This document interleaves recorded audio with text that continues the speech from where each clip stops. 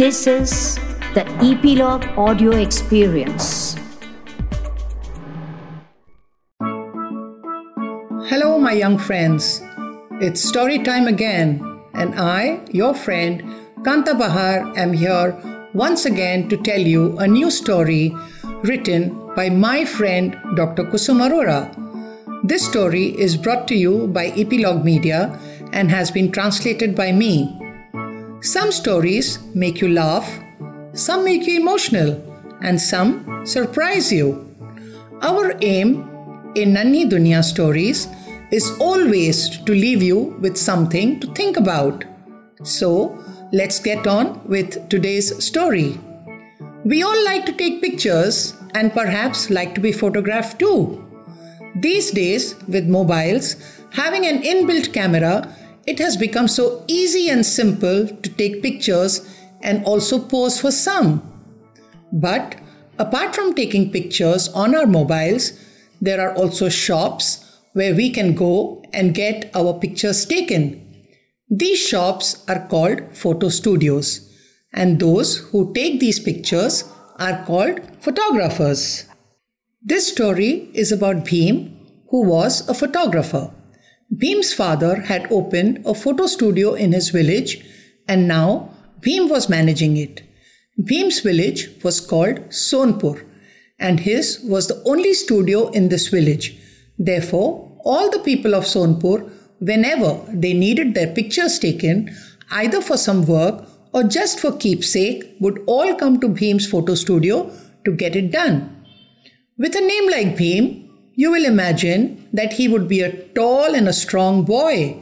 But in reality, he was thin, skinny, and a little short in height. But Bhim was a very good person.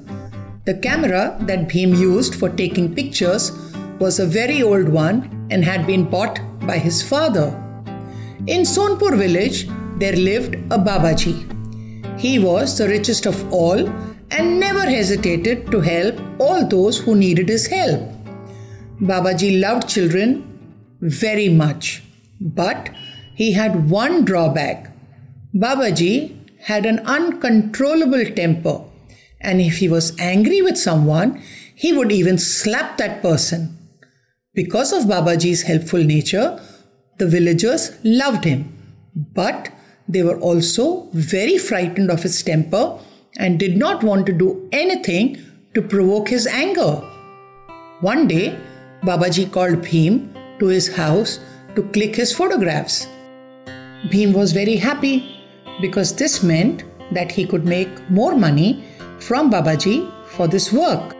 Next morning, Bhim arrived at Babaji's house, which was like a palace, and took a few photographs so that he could select a good picture from the collection and develop the same and give it to Babaji. Babaji instructed him that the photo should be very clear and excellent in quality, and he did not mind even if it takes 3 to 4 days to be delivered. Bhim wanted to please Babaji and thought that Babaji would be very happy if he delivered the pictures before time. Hence, he started developing the photographs in his dark room immediately. Oh my God! To his utter shock and dismay, there was not a single picture that was captured in his camera. The reel was completely empty. Bhim was out of his wits and could not understand what had happened. He then took a deep breath, controlled his thoughts, and focused on finding out what had gone wrong. On checking the camera, he realized that the camera was spoiled and was not working. Bhim spent a sleepless night waiting for the morning so that he could go to the city to get the camera repaired. Early morning the following day, Bhim packed the camera and took a bus to reach the city. The journey was long and it took him 3 hours. He went to a big camera shop to get the camera fixed. After checking the camera, the shopkeeper said, "This is a very old model, so old that even its parts are not available now. Throw it away. This cannot be fixed. You will have to invest in a new one now. Bhim inquired the price of a new camera. The shopkeeper informed him that it would cost him 4,000 rupees. Bhim was not carrying so much of money with him.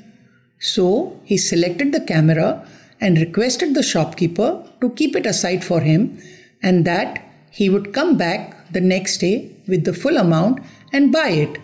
So saying, Bhim returned to his village. All along his return journey, Bhim was worried that Babaji will be very angry if Bhim did not give him his photos. Bhim fell asleep while thinking about a solution. The next day, he again undertook the 3-hour-long journey into the city to pay for the new camera and buy it. Bhim was wondering what to do and how could he take fresh photos with this new camera without revealing to Babaji what had happened to the earlier ones without incurring his wrath. After much thought, Bhim got an idea. He woke up in the morning and went to Babaji. "What brings you here so early in the morning?" Babaji asked Bhim in his booming voice. Bhim said, "Babaji, I wanted to ask you something. Last night, your father came in my dreams and told me that your photo should be taken amongst the flowers in the garden and not inside the house. Now you please tell me what has to be done." Babaji thought for a while and said, "Come, we will take the photos again. But this time, as per my father's wishes, we shall take them in the garden."